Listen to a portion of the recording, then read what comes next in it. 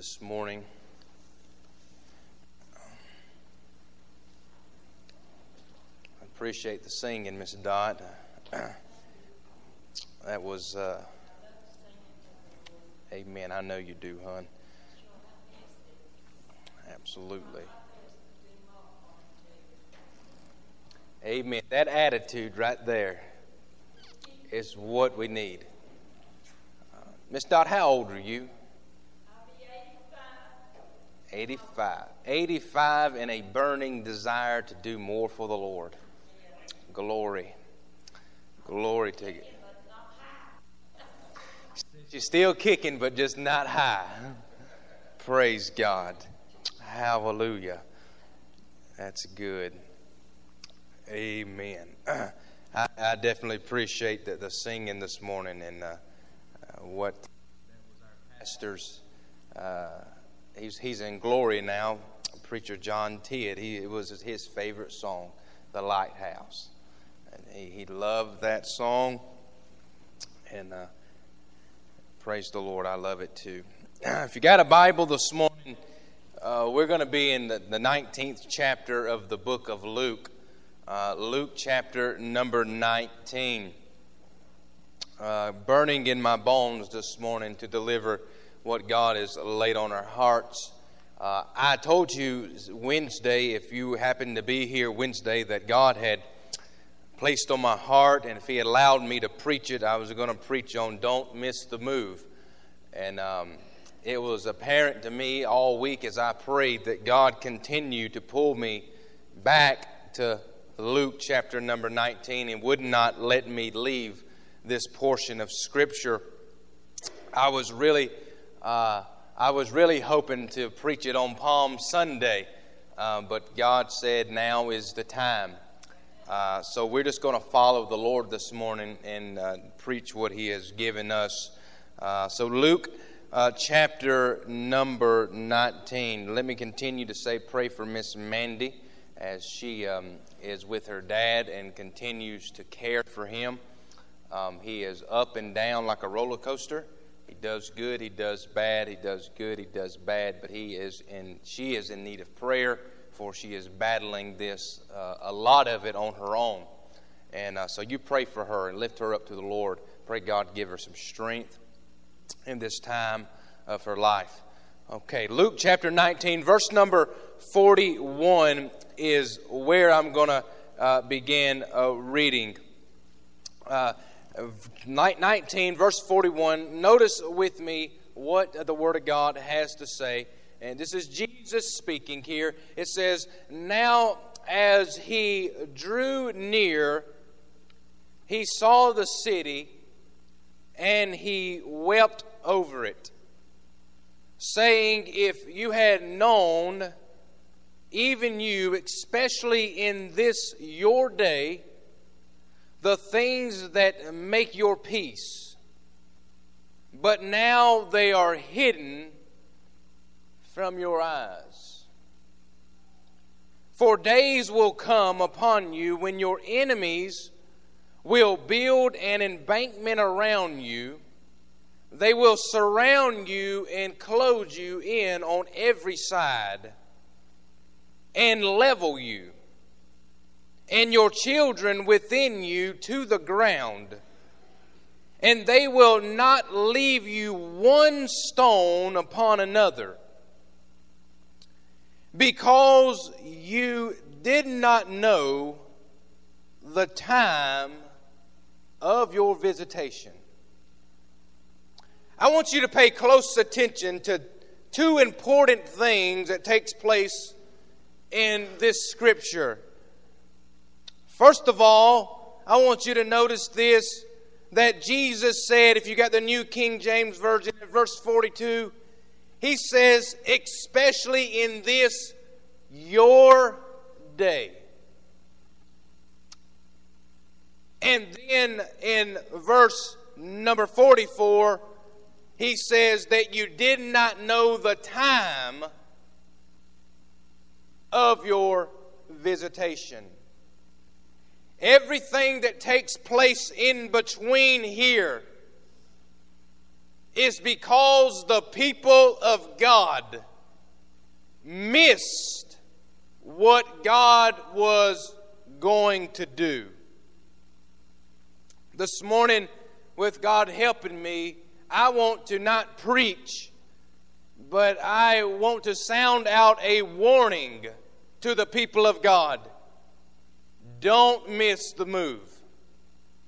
Don't miss what God is doing.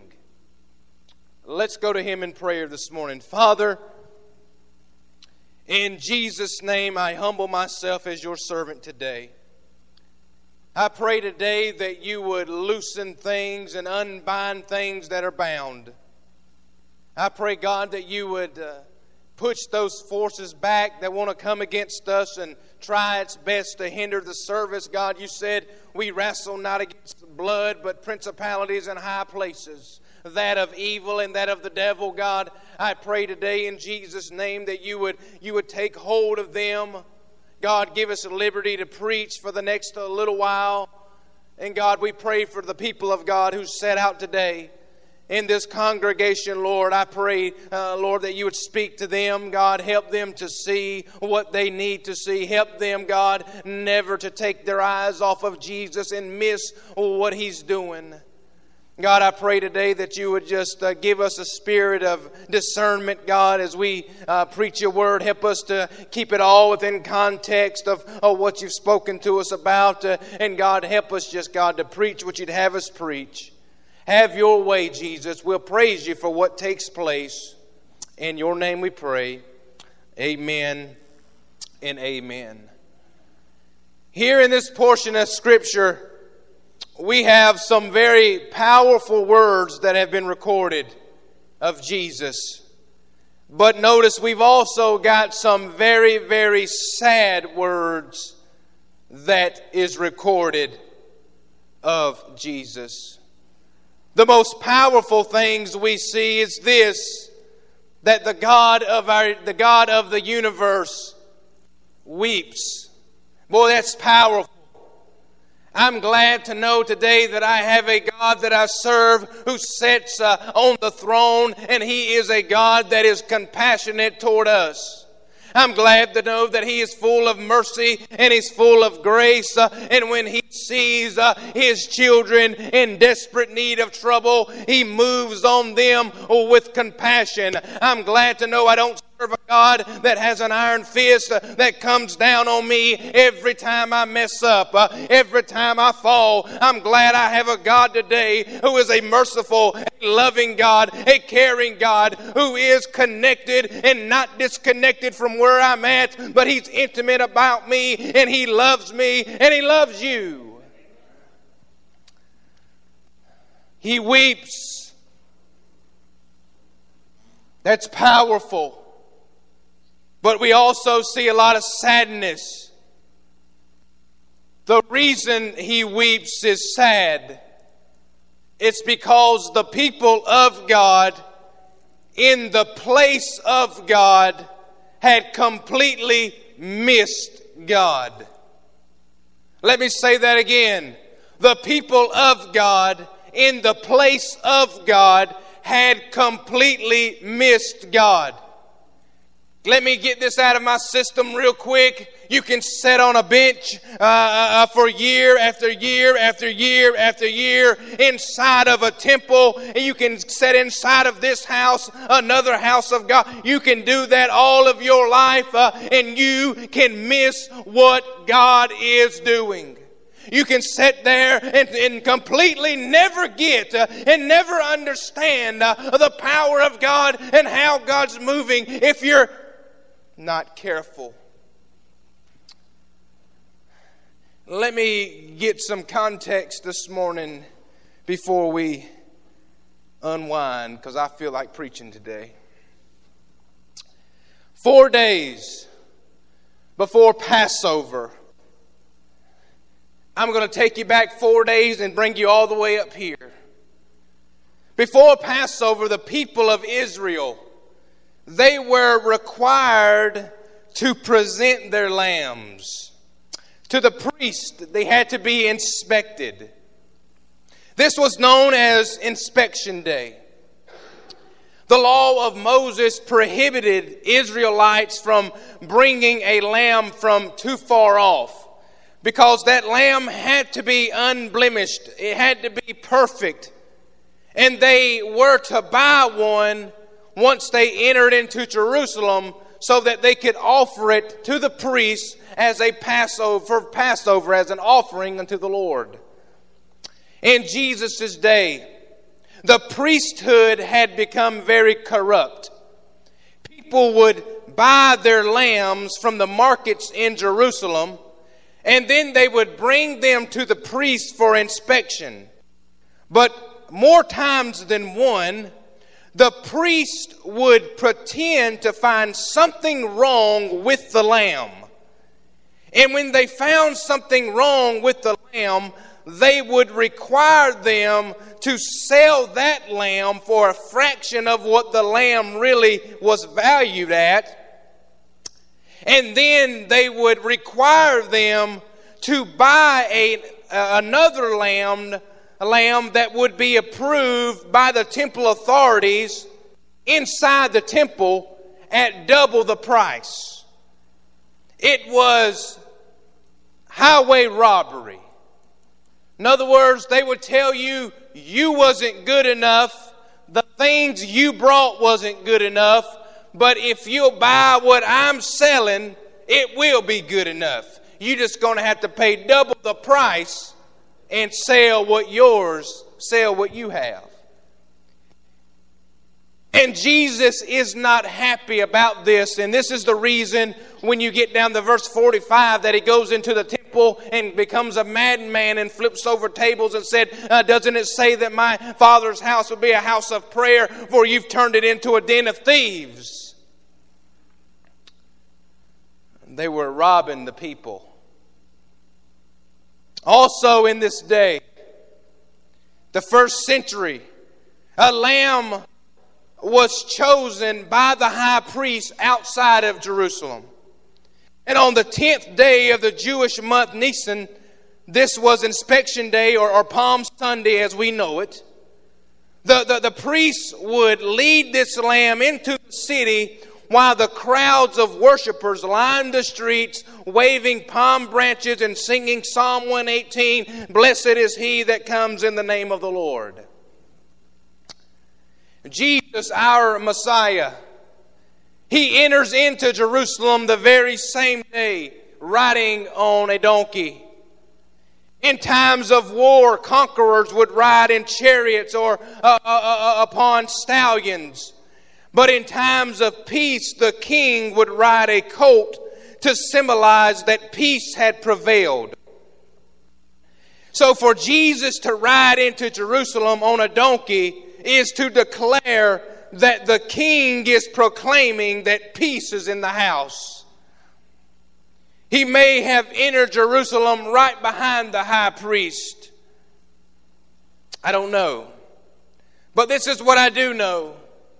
The crowds that had been there at the entrance of the sacrificial lamb, they also was at the entrance of the Lamb of God. Jesus identified himself with the Passover sacrifice, being led into Jerusalem like a lamb that would be led to the slaughter, according to Isaiah 53. What I want you to understand about that day, enthusiasm filled the entire atmosphere. All of Israel knew that Jerusalem was the place where the Messiah would be put on his throne as king. Everyone in Israel was thinking about the feast. Everybody that knew anybody that was a part of anything was going to be at Jerusalem for Passover.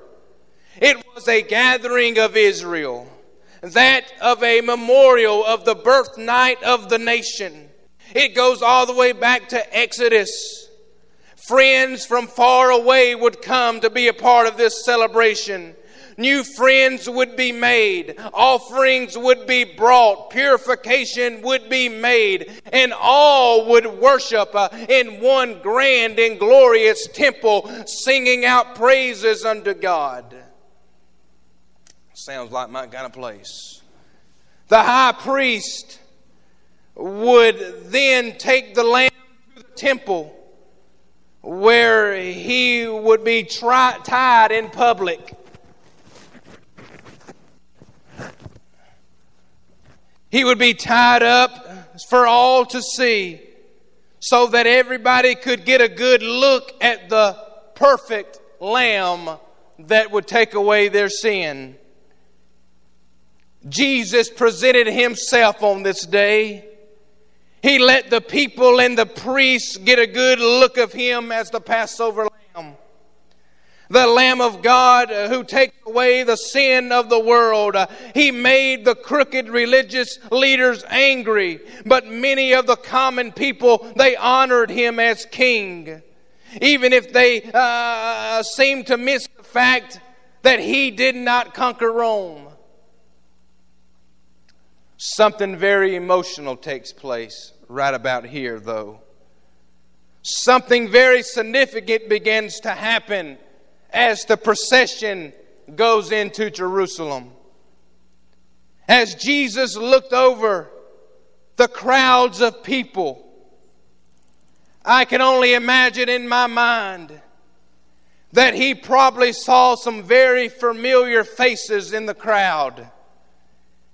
People that loved him and he loved them. I can imagine that Bartimaeus may have been in the crowd cheering that day. The man who received his sight.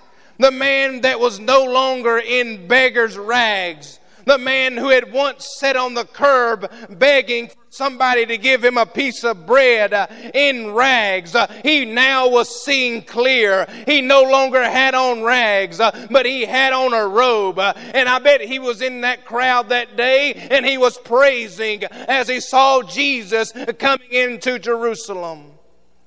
I bet Jesus looked at him. I got to thinking that probably Zacchaeus was in the crowd that day. Somebody who had met Jesus and then paid back his debt to society. If you know the story of Zacchaeus, Jesus told him to pay back what he had taken. And Zacchaeus made peace with God and done what he needed to do. I can imagine there were lepers all around that day. Can you imagine a leper that has never been able to celebrate Passover? Can you imagine a Jewish leper? Understand this morning, they had never been able to get inside of that kind of atmosphere. They were never able to get inside of the temple during the time that the blood was going to be shed so that they could be right with God. They never got a chance to do that because leprosy put them on the outside of the town. They never was good enough to come inside of the gates. They never was, or some of us, we never was good enough to get inside of the gate. But thank God unto Jesus for the blood that was shed that made us good enough. Those lepers were in the crowd that day, and I bet they were singing praises unto God.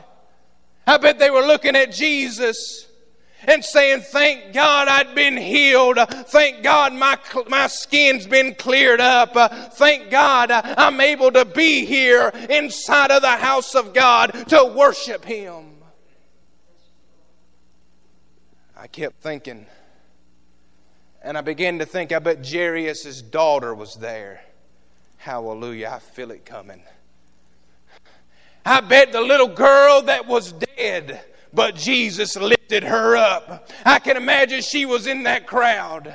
Boy, knowing that she had died, but Jesus had come over her and said, daughter, arise. I bet you she was in that crowd. Thank God I was dead too, but He lifted me up. I bet she was in that crowd that day, and I bet you Jesus was looking at her. She had experienced death and come out alive.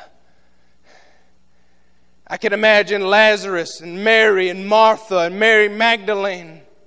I can imagine they were all there, their lives reflecting the love that was in their hearts for this man named Jesus, who had taught them, who had molded them, who had loved them, and had changed them.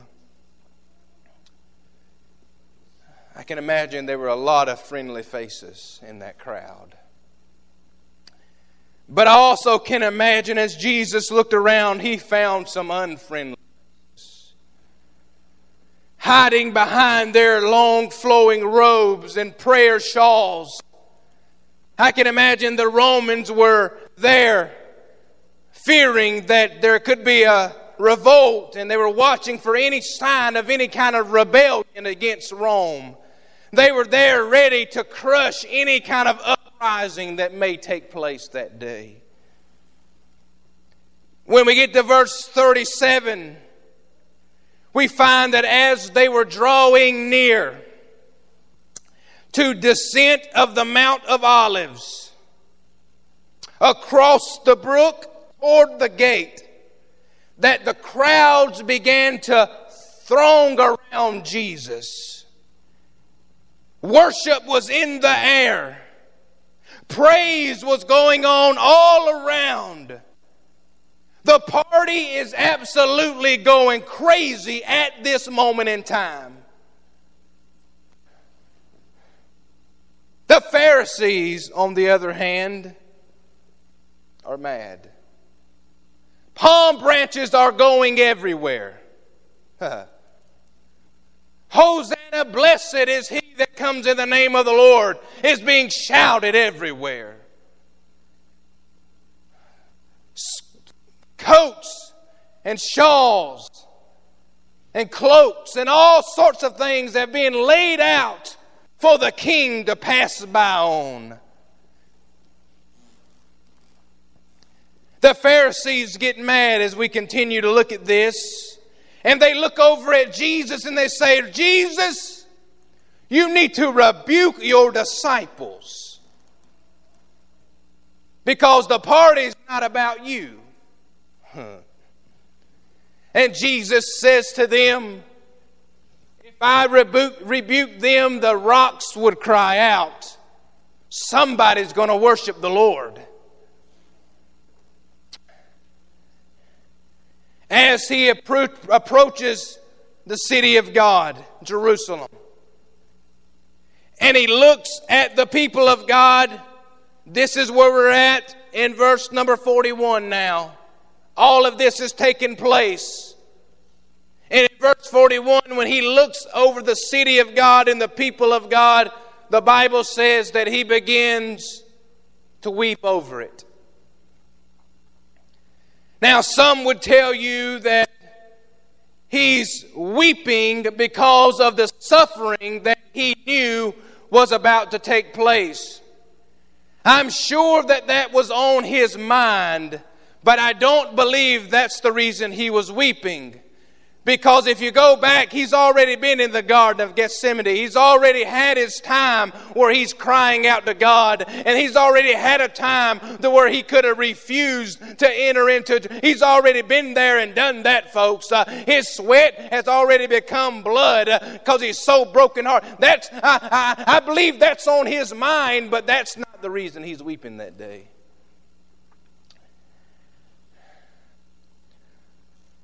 Some would say that he knew that he was about to take on the sin of the world, and there was about to be placed on his shoulders. And I'm sure that was on his mind, that God was going to turn his back on Jesus for the first time in his life. I'm sure that played on his mind, but he's already battled that. He's already come out victoriously because he said, God, not my will be done, but your will. He's already won that battle. So I don't believe that's it either. The Bible says that he looked down in verse 42 and he said, if you had known even you, especially in your day, the things that make your peace.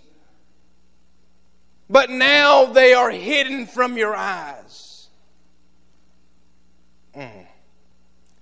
What Jesus is saying, and I believe why Jesus is weeping, you will not convince me of no other thing, is that when He looks down at them, He says, you've missed the move.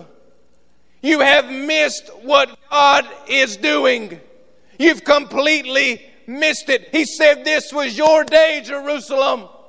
People of God, this was your day. This was the day that the King was going to come rolling in to your life. This was the day that God was going to do something that He had never done before. This was the day the covenant was going to be changed. This was the day that grace was going to enter. This was the day that mercy was coming on. But yet you've missed your day, and now it's hidden from your eyes. You say, preacher, why did he weep? It's because they missed what God was doing. They could not see it.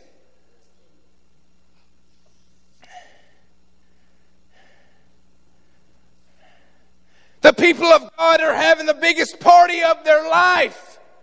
And yet the king of the party is the one weeping. And I just wonder if today is the same way. I just wonder if we've got so relaxed and we've got so caught up in our own little worlds of this is my weekend, this is my day off, this is my vacation, this is my money, this is my time, this is my church, this is my song, this is mine, this is mine, this is mine. That the King of the universe, the one that stepped out on nothing and created everything, I just wonder if He simply looks down from heaven and He cries because He says, my people are missing the move. They're missing what I'm trying to do.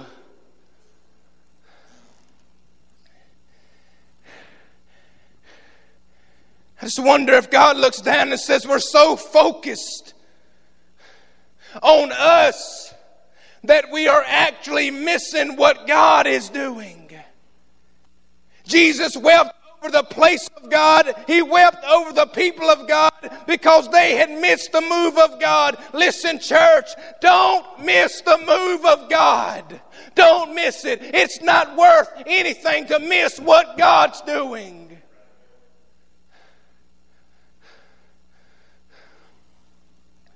They didn't see it. They didn't see it, folks.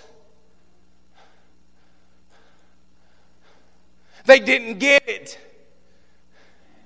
They were there. And they were in the crowd. And they were shouting and they were praising and they were worshiping. But they had no idea what God was really doing. They didn't have enough spirituality. They didn't have enough discernment. They didn't have enough God on them to see that God was about to do something that was going to blow their mind. He was about to usher in another era. He was about to take the cross, go to Calvary, die, descend, resurrect, go back to heaven, send a comforter, start the church, and glory was about to flow. And they had no idea because they'd missed it.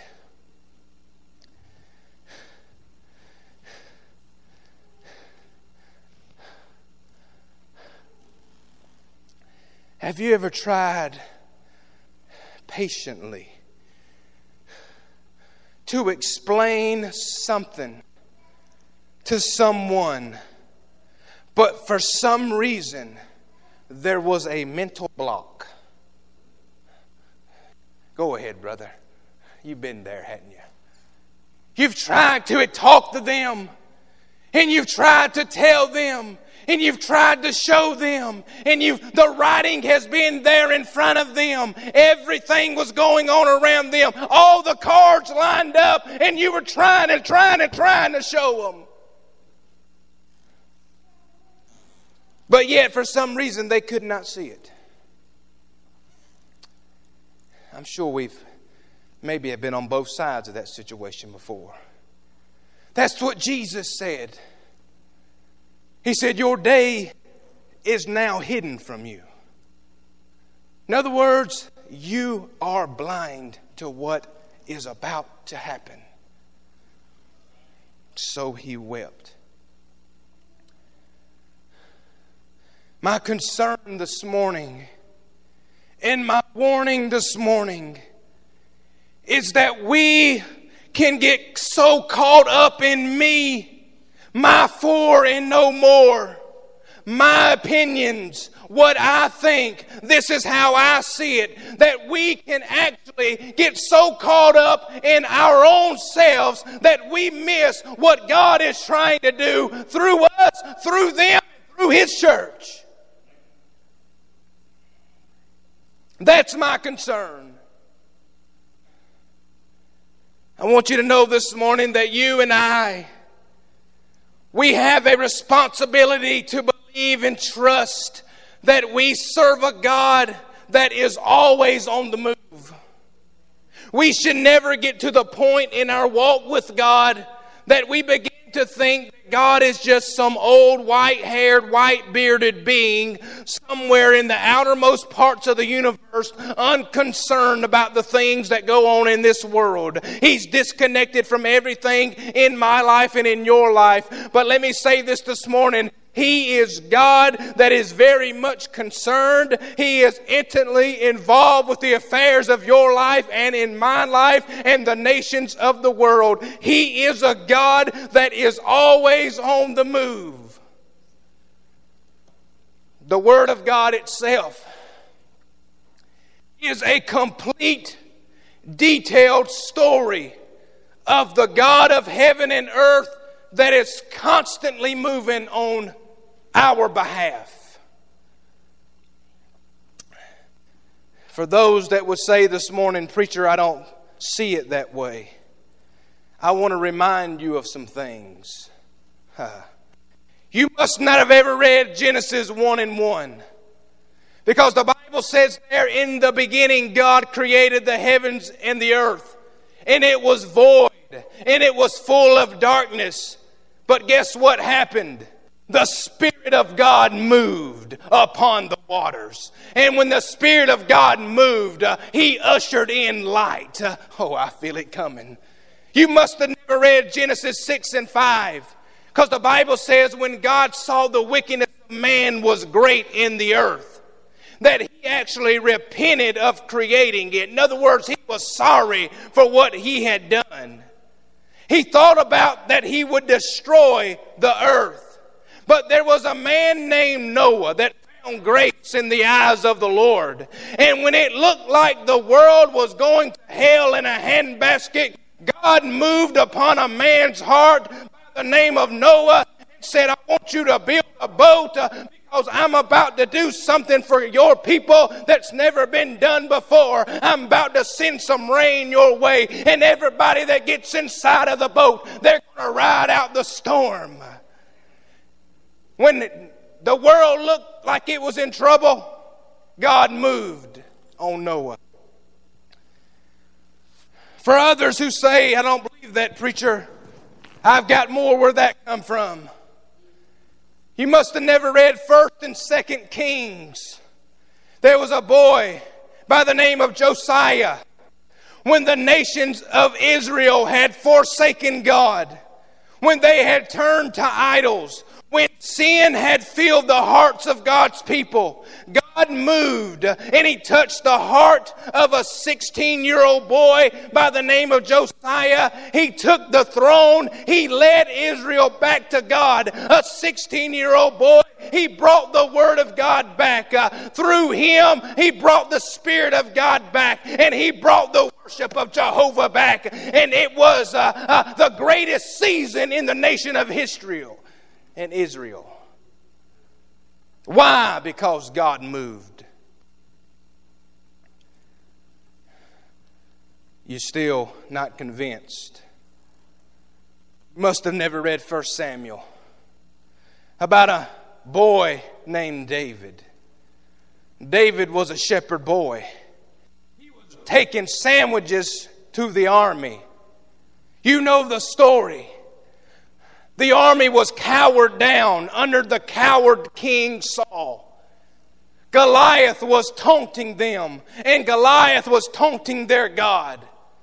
But God moved upon a shepherd boy, and he stood up and he said, "Who is this uncircumcised Philistine going to sit there and badmouth my God? Oh, heaven help me. That's my God. I don't care how big he is. I got the power of God resting on me." He said, "You come with a shield and a sword, but I come in the name of the Lord." And he got a rock and he slung that thing, and bam!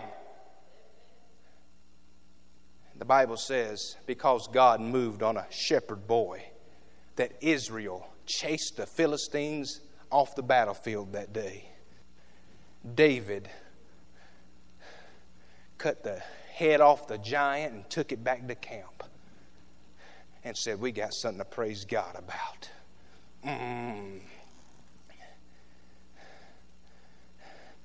You're still not convinced. I flip over into the New Testament. I see people that had moved from God. The priesthood had become polluted. The people had become more concerned with politics than God. The nation was divided. People were hurting. The poor was crying. The poor was dying. The lame was crying. The lame was dying. And in the midst of all the chaos and hell that was breaking loose, we find once again that God was on the move. A voice in the wilderness come crying out, "Repent, for the kingdom of God is at hand." It wasn't a priest from Jerusalem that came out of the wilderness. It was the prophet by the name of John the Baptist, who was clothed in camel's hair and eating locusts and wild honey. He didn't come through the priesthood. He didn't come through the seminary. He came from God with a message from God to repent, because the kingdom of God was on its way. You know what John comes saying? I'm going to tell you right here. John come out of the wilderness and he said, "God has sent me to tell you God is on the move. He has heard your cries. He has seen your problems. He's seen the situation. He knows that the priesthood ain't doing you no justice. There's one coming that's about to baptize you with fire. I'm going to dip you in water, but one's coming after me. He's going to fill you with something you ain't never had before."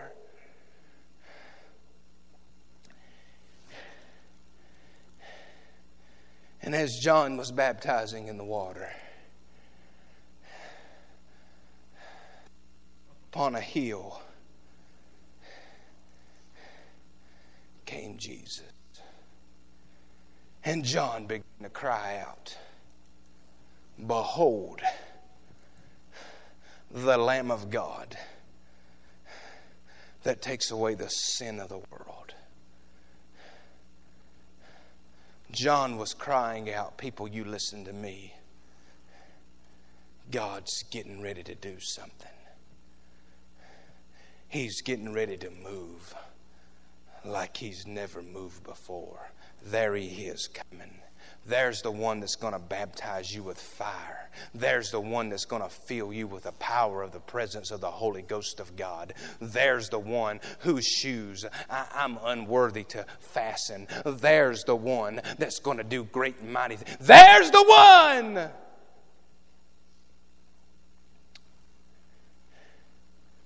And when the people of God were in trouble, God moved. I know. I haven't even got wound up yet. We may be here a while. You just buck. It's what God does. There is never a minute when God is not in control. There is never a minute when something catches him by surprise. There is never a minute when he's not all powerful. And there's never a minute when he is not moving. Everywhere Jesus went, God moved. The sick were healed because they got in on the move. The lost was found because they got in on the move. The broken was restored because they got in on the move.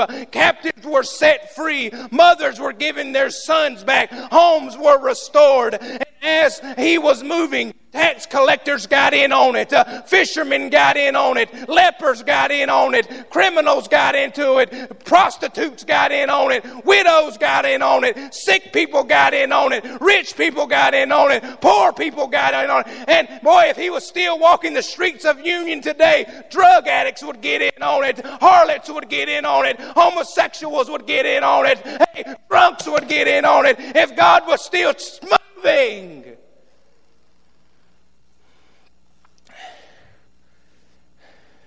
Because Jesus said he didn't come. Oh boy. Jesus said he didn't come for those who had their spiritual ducks in order.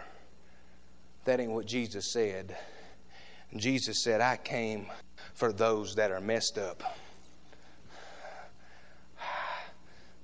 He said, I come for those that are the most vile of all sinners. He said, I come for those that the world has looked down on. I come for those who are the most messed up. I come for those that the church has turned its nose up at. I come for those that are hurting the most. I come for those that have the most problems. I come for those who are sick. He said, I didn't come for those that had everything laid out and in order, going to tell me how to run the show. I come for those that knew they couldn't handle it on their own and they were looking for somebody to bail them out. I come for those that would run to me, crawl to me. I come from those that needed help.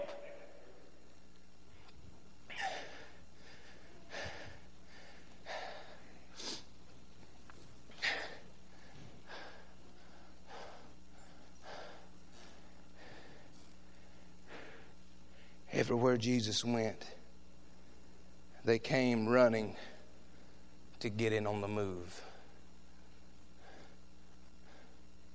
Everywhere Jesus went, they came running to get in on the move of God. See, if you get tired of dead things, you'll run to something that's alive. Jesus, help me. If you get tired enough of dead things, you'll run to something that's alive. I'm tired of dead things that can't help me. I better move on. I got a long way to go. There were a group of people in Matthew, Mark, Luke, and John, though I read about, that did not get in on the move. And it wasn't the worst people. You see, the worst people got in on the move. Even the centurion that crucified Jesus got in on the move.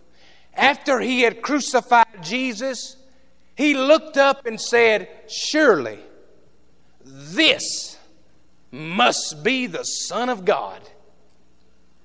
He crucified the Son of God and then got in on the move. There was a criminal right beside him on the cross. He got in on the move when he said, surely, Jesus, surely you're the Son of God. And Jesus said, today you'll be with me in paradise. But it was the religious crowd that didn't get in on the move. They had prayed for his coming.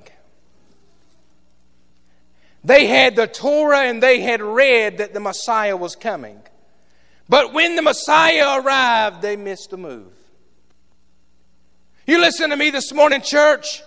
The greatest enemy of what will be is the comfort of what has been. The greatest enemy of what God wants to do is the comfort that we enjoy today. We get so comfortable that when God wants to do something, it takes us out of our comfort zone and we say, God, we can't do that.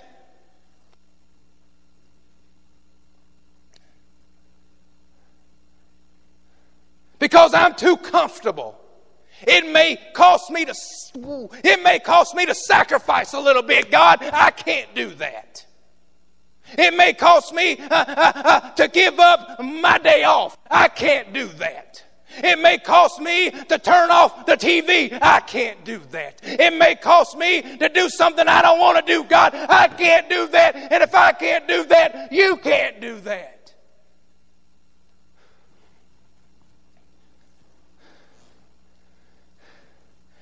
When Jesus was weeping, He was weeping because they had missed a divine opportunity to get in on the move of God, but they refused. They're supposed to be celebrating their king, but they're planning his death. So I said all of that to say this. Why did they miss the move of God? And yeah, why they missed the move of God. That's my introduction. We're ready to roll now. Number one, if you're taking notes with me, they missed the move of God because many times God moves through people, and according to them, God was moving through the wrong people. If you're ever going to get in on the move, you're going to have to put your spiritual ears on so that you can hear what the Spirit is saying. And you're going to have to put your spiritual eyes on and see what the Spirit of God is doing. I'm reminded of Samuel the prophet. He almost missed the move of God because when he went looking for the king, he couldn't find nobody. All he found was a little shepherd boy by the name of David. And Samuel looked up at God and said, hey, this has got to be the wrong person. You know the story there. If you don't, let me tell you. Samuel went through every son. David was last. He went to the biggest son first and said, that must be the king right there. God said, nope. He went to the second boy in line and said, that must be the king right there. God said, nope. He went to the third. He went to the fourth. Finally, he got to the smallest, youngest, wimpiest boy of all and said, you've got to be kidding. That can't be the king. And God said, there he is. He almost missed the move of God.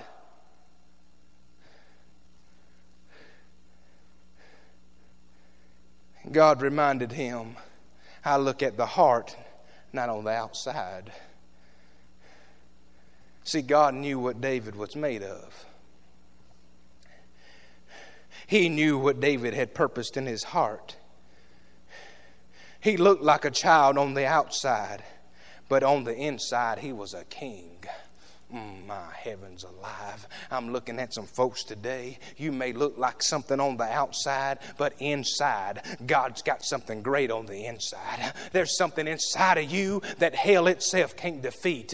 It's the power of the presence of the living God. And if you ever tap into what God's placed inside of here, the devil will shiver when you get out of bed in the morning. They'll say, oh God, he's got up again. Somebody else is going to be won to Jesus today. He's got up. Somebody else is going to be delivered today. He's got up. Somebody else is going to find Jesus. He's got up. Not because of who you are, but because of who's inside of you.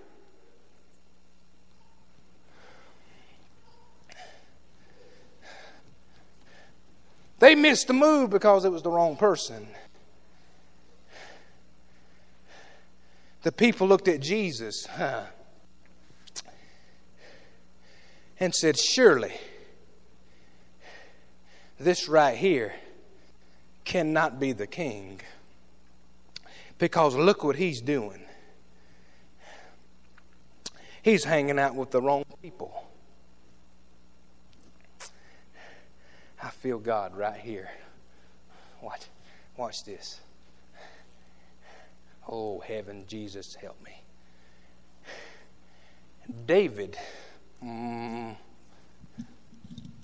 I break this thing, David was king way before the people allowed him to be king. I'm going to say that to this side because y'all didn't get it. David was king way before the people allowed him to be king. When he was a shepherd boy taking sandwiches to the troops, he was already king. Not because some man, woman, boy, or girl put him in the office, because when he come out his mama's womb, he was anointed by the power of God that one day he was going to sit on the throne. Hey, I'm telling you today, it ain't about what people say. It's about what God has placed inside of you. I don't care what I don't care what nobody says. I know what God put inside of me.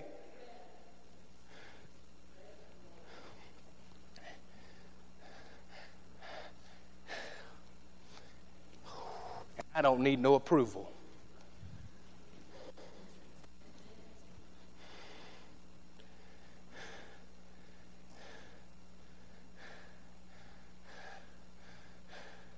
Who do we think we are sometimes? Who do we think we are to try to say what God can and do with whom God can do it? Who do we think we are? Listen to this preacher this morning. It's not our job to run the show. Oh, heaven, help me out. Jesus, I didn't want to go here, but it's coming. It's not our job to control, and it's not our job to run the show. Our job is pretty simple. Our job is to follow Jesus. Our job is to trust God. And when He's on the move, our job is to have an abundance of faith and get in on the move. It's not our job to question everything. It's not our job to share our opinions about everything. Our job is simple. It is to follow Him and get in on the move. That's our job.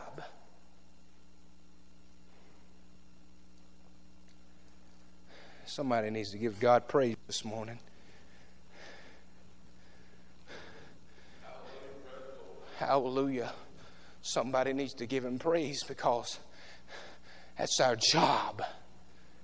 That's our job. And when God's moving, our job is not to question how God... I'm about to sling this thing.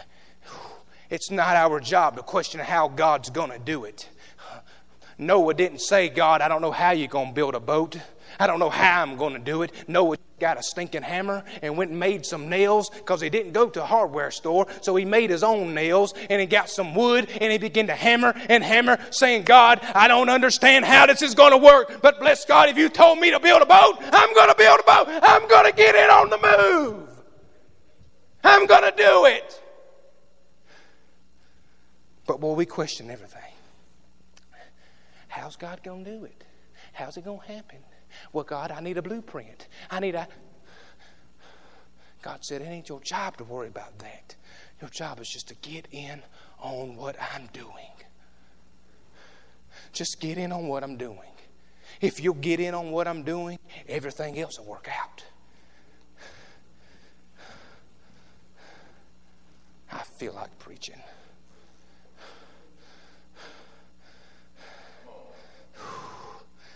I don't know who we think we are. Last time I checked, God used 2 murderers and He didn't ask nobody's opinion about it. Who are you talking about? I'm talking about Moses and Paul. 2 of the greatest influence you'll find throughout the Scriptures other than Jesus Himself. And God did not ask your permission if He could use Moses. And God did not ask my permission if He can use Paul. All of a sudden, He moved on them, and God bless it, they got in on the move, and He used them. And last time I checked, God used 2 women to make them prophets. I'm going to get somebody here. He used 2 women to lead a whole nation. He didn't ask your opinion. He didn't ask my opinion. He used them and they got in on the move. Oh, I could go on all day if you want me to. Last time I checked, He used 2 harlots, prostitutes, night walkers. He used two of them. Mary Magdalene was one, and then, oh boy, he used two of them. And he didn't ask my opinion about it. He didn't say, Preacher Damon, do you think it's okay if I use a prostitute to do something great and mighty for my glory? He didn't ask me that. He moved on them and they got in on the move. Rahab was the other one. You remember that story? She hid the spies. She was a harlot. And God didn't ask my opinion about it.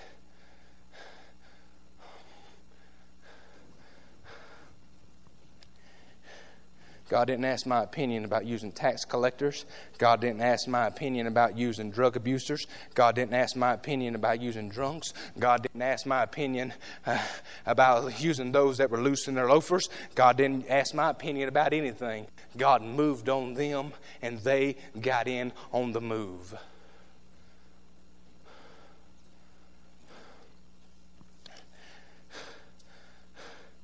Peter almost missed the move of God.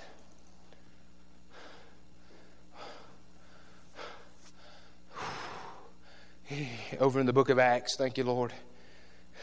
Peter went up on the rooftop to pray. It was about the lunch hour. A sheet, you read your Bible, a sheet came out of heaven and it was filled with all kinds of unclean food. In other words, God put out a picnic for Peter. And he told Peter to eat. And Peter said, nope, I'm Jewish. I will not eat that unclean food. Again, God looked at Peter and said, Peter, eat. Again, Peter said, nope, we'll not do it. We'll never do it. A third time, God said, eat. And Peter said, I've done told you, I will never eat unclean food. And then God rebuked him and said, I dare you call unclean what I've called clean. Let me say it. I dare you to try to put a lid on what I'm trying to do, Peter. If you're going to have anything to do with me, you're going to have to eat. Can I say I dare us to try to put a lid on what God's doing with whom God's doing it with? I dare us.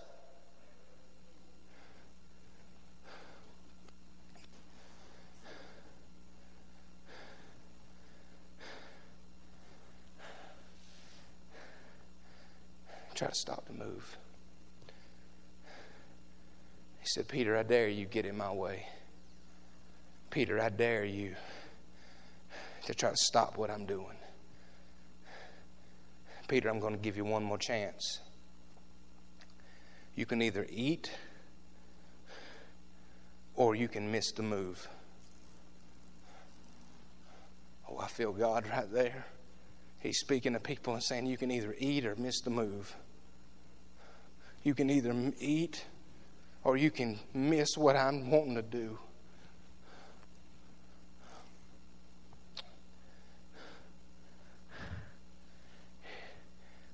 You can't put a lid on God and miss what is and still get in on the move.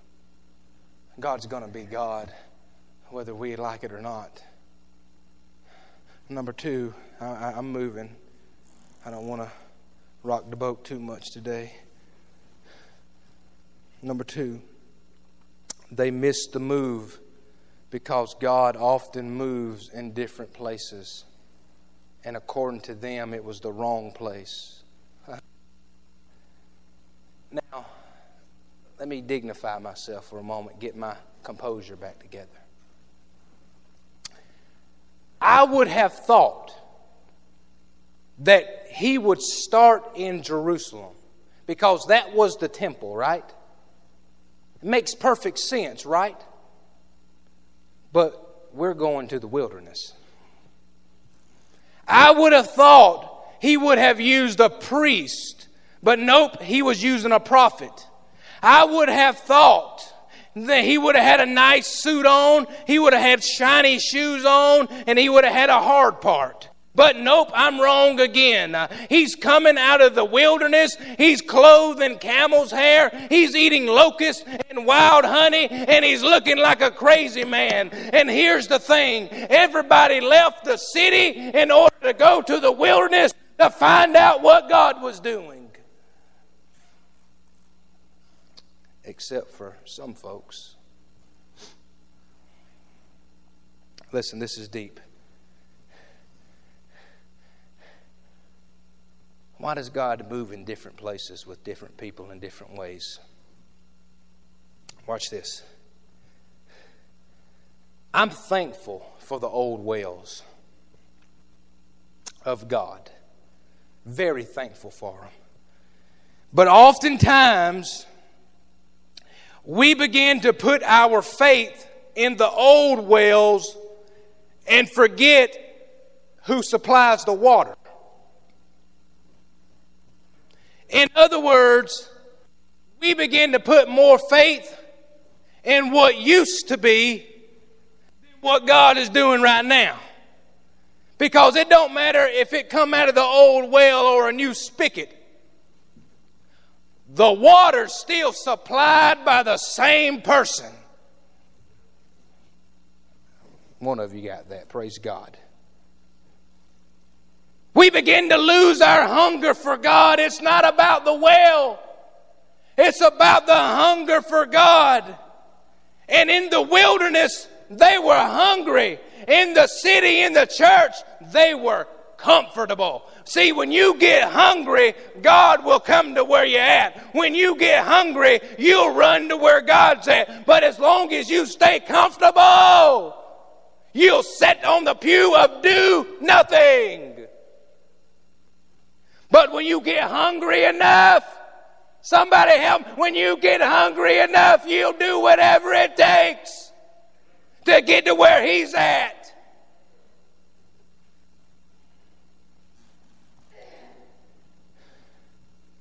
The most dangerous thing that can ever happen to us is that we get entitled to the next just because we've had it before. Just because I've experienced a move of God before does not entitle me that it's ever going to happen again. It's up to me to stay hungry. It's up to me to stay prayed up. It's up to me to keep looking for God. It's up to me to keep running to Him. I don't care if He's in the wilderness. I don't care if He's in the city. I don't care if He's in the bathroom. I don't care if He's in the sewer. It's up to me to run and find Him. It ain't up to me to sit around and be comfortable. They missed God because He was moving in a different place. My fear today that if we are not careful, we are going to miss what God is doing. Because instead of being hungry, we're going to get comfortable. I'm afraid that we're going to begin to tell God how He can move, where He can move, and who He can move through if we're not careful. You say, preacher, that would never happen. Well, it happened in the New Testament when they said, has anything good ever come out of Nazareth? Has anything, you remember that? When Jesus went to His hometown and the Bible says that He couldn't do anything because there was no faith in Him. I'm afraid we'll get used to a procedure and miss out on what God is really doing. They missed the move because it was in the wrong place with the wrong people. Number 3, and I'm going to get you out of here. I thank you, Lord. But thank you too for being patient with me this morning. Thank you. Number 3, they missed the move because it was the wrong procedure. Watch this now.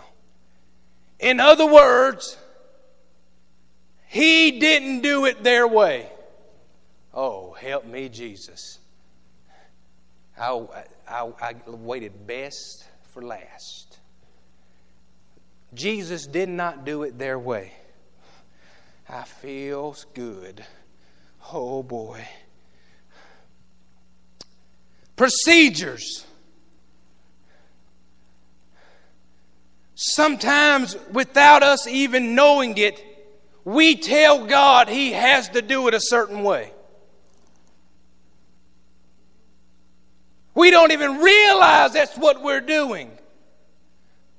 But we tell God that there's only one way you can move God. This is the way we've always done it. Everything has to be this way because my way is the best way. And if we don't do it my way, God, you've got to hit the highway. Let me tell you, you don't want to miss the move when God moves just because you want to do it your way. I need 3 people. I need 3 people. Give me 3 people. Billy, will you be one of my people? Will you come right up here? Come right up here. Daryl, will you be one of my people? Dennis, will you be one of my people? Thank you. You give them a hand as they come around this morning. 3 people. Just stand right up here and look that way. Okay. Talking about procedures. Many things Jesus did, but I'm reminded of 3 things that He did when He healed 3 different blind people. This is, oh, help me, Jesus. Watch. In John's Gospel, Billy, you're going to be John's Gospel. Billy, I need you to shut your eyes because you're blind. Billy is blind. In John's Gospel, Jesus spits on the ground. And He makes mud pies. And He puts them on the blind man's face, on his eyeballs. And then He tells the blind man to go to the pool to wash his face. I don't know if that bothers you or not, but it kind of stuck out to me. Because He put mud pies on a blind man's face, and then He told the blind man to go to the pool. It does not say somebody led him to the pool. It just says, go to the pool. A blind man with mud on his face going to the pool. But then I got to looking and studying that out. The pool is called Siloam, meaning being sent. And what I found out is even a blind man, when he's sent by Jesus, he can find the breakthrough that he needs in his life. Not because of who he is, but because Jesus sent him. He used mud pies in a pool on Billy. Billy, you can open up your eyes now. Billy's healed. Then I got to looking at Mark's Gospel. In Mark's Gospel, Daryl, you're in Mark's Gospel. Shut your eyes, you're blind. In Mark's Gospel, he does something different. He touches his eyes. He don't put mud pies on him. He touches his eyes, and the Bible says immediately the blind could see. You can see now. He's healed. Matthew's Gospel. Dennis, you're blind. Shut your eyes. In Dennis's Gospel, Matthew's Gospel, he does something totally different. He don't touch, he don't make mud pies, but he speaks to the blind man and says, open your eyes, and he's healed. You can be seated. Give him a hand again. Jesus heals 3 different blind men, 3 different ways. I did not hear Dennis cry about mud pies not being put on his face. I did not hear Daryl cry because he didn't speak and make his eyes open.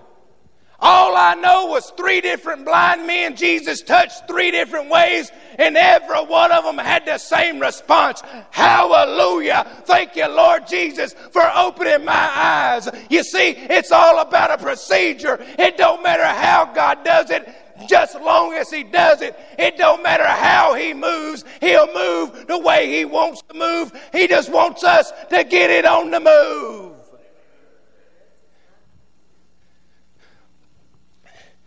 And I believe He done it that way for that reason. You really want me to blow your mind? There's another blind man that he don't make mud pies, he don't speak, he don't touch. He spits on him. See, Holy Ghost, if Holy Ghost of God wants to spit on me, I'll let Him spit on me all day long. But boy, you better be anointed from God if you spit on me. We either going to have revival or a fight if you spit on me. Okay. I did all.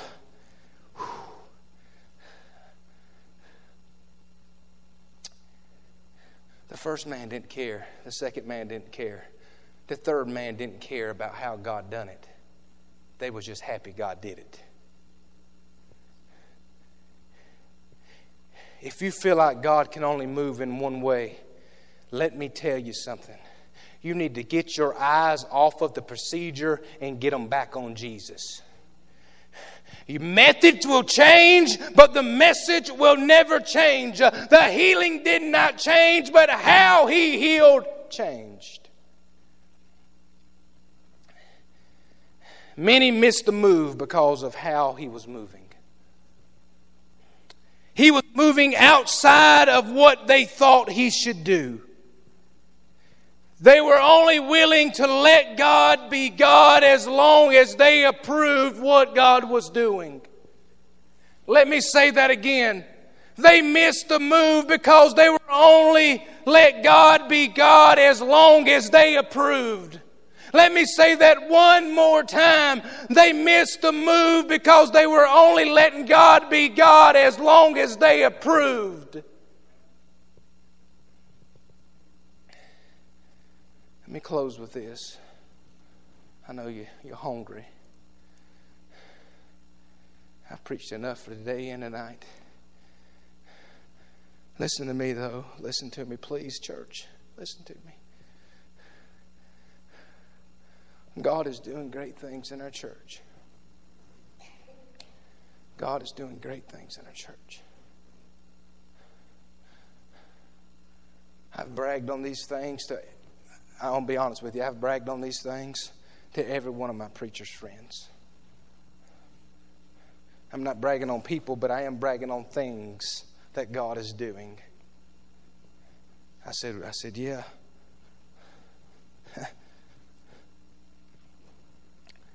I said, God just put it on their heart. They went and bought a set of drums. And now they got drums. I said, we ain't really had no instruments in 2 years, as long as I've been here. I said, God just moved and we got drums now. I've been bragging on you all week to some of my preacher friends, not by name, not by. I said, yeah, we had some new sound visual equipment installed. And I said, the electrician told me himself, if he hadn't have been the one that installed it, he never would have come. But he installed it, and he's been here ever since. I said, God is doing some great things. I've been bragging on some more things. I said, we've had people on Sunday night that have never had Sunday night. We've had people on Wednesday night we've never had on Wednesday nights. I said, we've had people traveling from far out to come to the house of God. I said, God is doing some great things at our church. And I've been so excited. But church, don't miss the move. Don't miss what God's doing, please. Don't miss it. Because it may be a different person. It may be a different place. It may be a different procedure. But God is moving. We do not have to approve it. We have to get in on the move.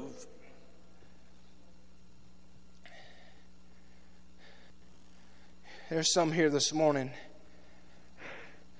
You need to put all your stuff aside Now you listen to me. You listen to me. I talked about Ben, Dennis. And help me, Jesus. I said, yeah, a man got saved not long ago on a Wednesday night. I was telling one of my friends this, Russell, preacher friends. And I said, you know how he got to our church? He said, how? I said, a guy at our church bought him a pack of cigarettes.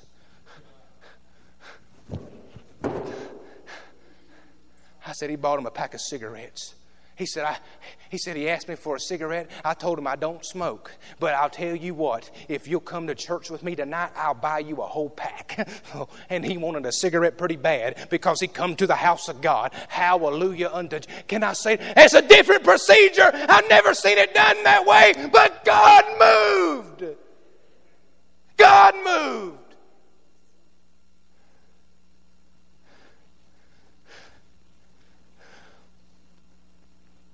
Knocking on doors may not work. I may have to buy him a pack of cigarettes, but God moved.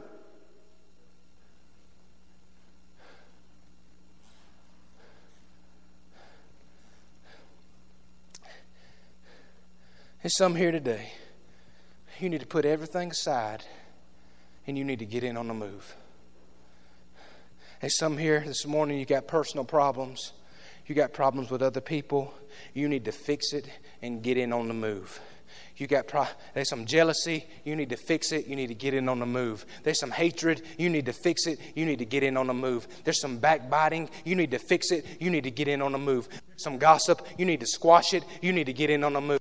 My way is the only way. You need to fix it. You need to get in on the move. There's some control freaks. You need to let go and you need to get in on the move. And there's some here today. Jesus is calling you out of your way into a new way, and you're scared, but you need to not be scared. God did not give you the spirit of fear, but of sound mind. You need to believe, you need to trust, and you need to get into Jesus and get in on the move.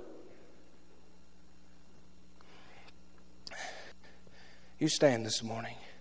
Get us a song of invitation. I'm done. Every head bowed, every eye closed, all over this house this morning. Maybe by chance, there's someone here today and you are not saved. You've never come into a relationship with Jesus. You need to get in on the move right now. Right now, you need to quit putting it off and get in on the move. You need to come. I'm speaking right now. As I'm talking, you need to get in on the move because God's speaking to you and He's telling you to get in on the move. There's some that you've grown cold and distant on God. You are not where you was 5 years ago or even last year. You need to get in on the move right now. You need to put your pride aside. You need to put all this other stuff aside, and you need to get in on the move of God because God's moving. The Bible says this: if we will confess, He's faithful and just to forgive. If we'll come, He's faithful and just to receive. I'm calling somebody to get in on the move this morning. Get in on the move. Father,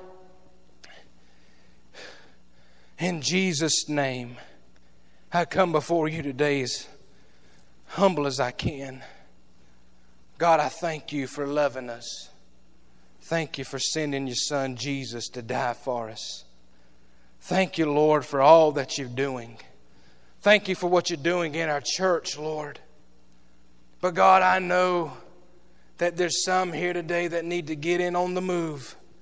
And I pray and plead with you, Lord Jesus, that you speak to their hearts, change lives, whether it be on the way of the internet or whether it be in this house today. God, there's some that need to get in on the move.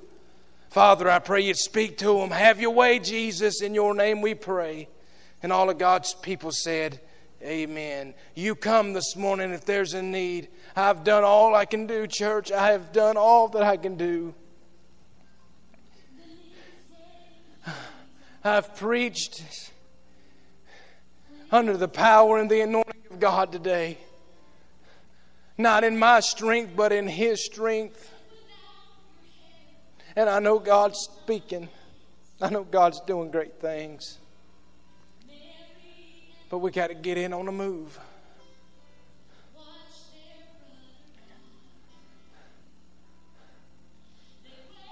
My opinions don't really matter. What God says was what matters.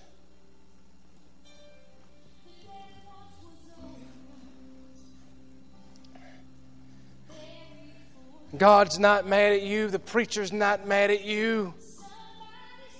I just don't want you to miss what God's doing. I don't want you to leave His place missing the greatest. He said, oh, good, help me, Jesus. He said, especially in this, your day, the things that make your peace. He said, this is your day. This is your peace. It's today. Get in on the move. He said, today, get in on the move. The things you've lost today, get it back. Get it back. He said, I'm moving all around. I need you to get it back. You've lost strength. You need to get it back. You've lost happiness. You've lost joy. You need to get it back. You've lost the fire in your bones. You need to get it back. You need to get it back. Because God's going to do some things. You need to get it back. Preacher, you preached too long, or I'd get it back. That ain't no excuse. Get it back. Get it back.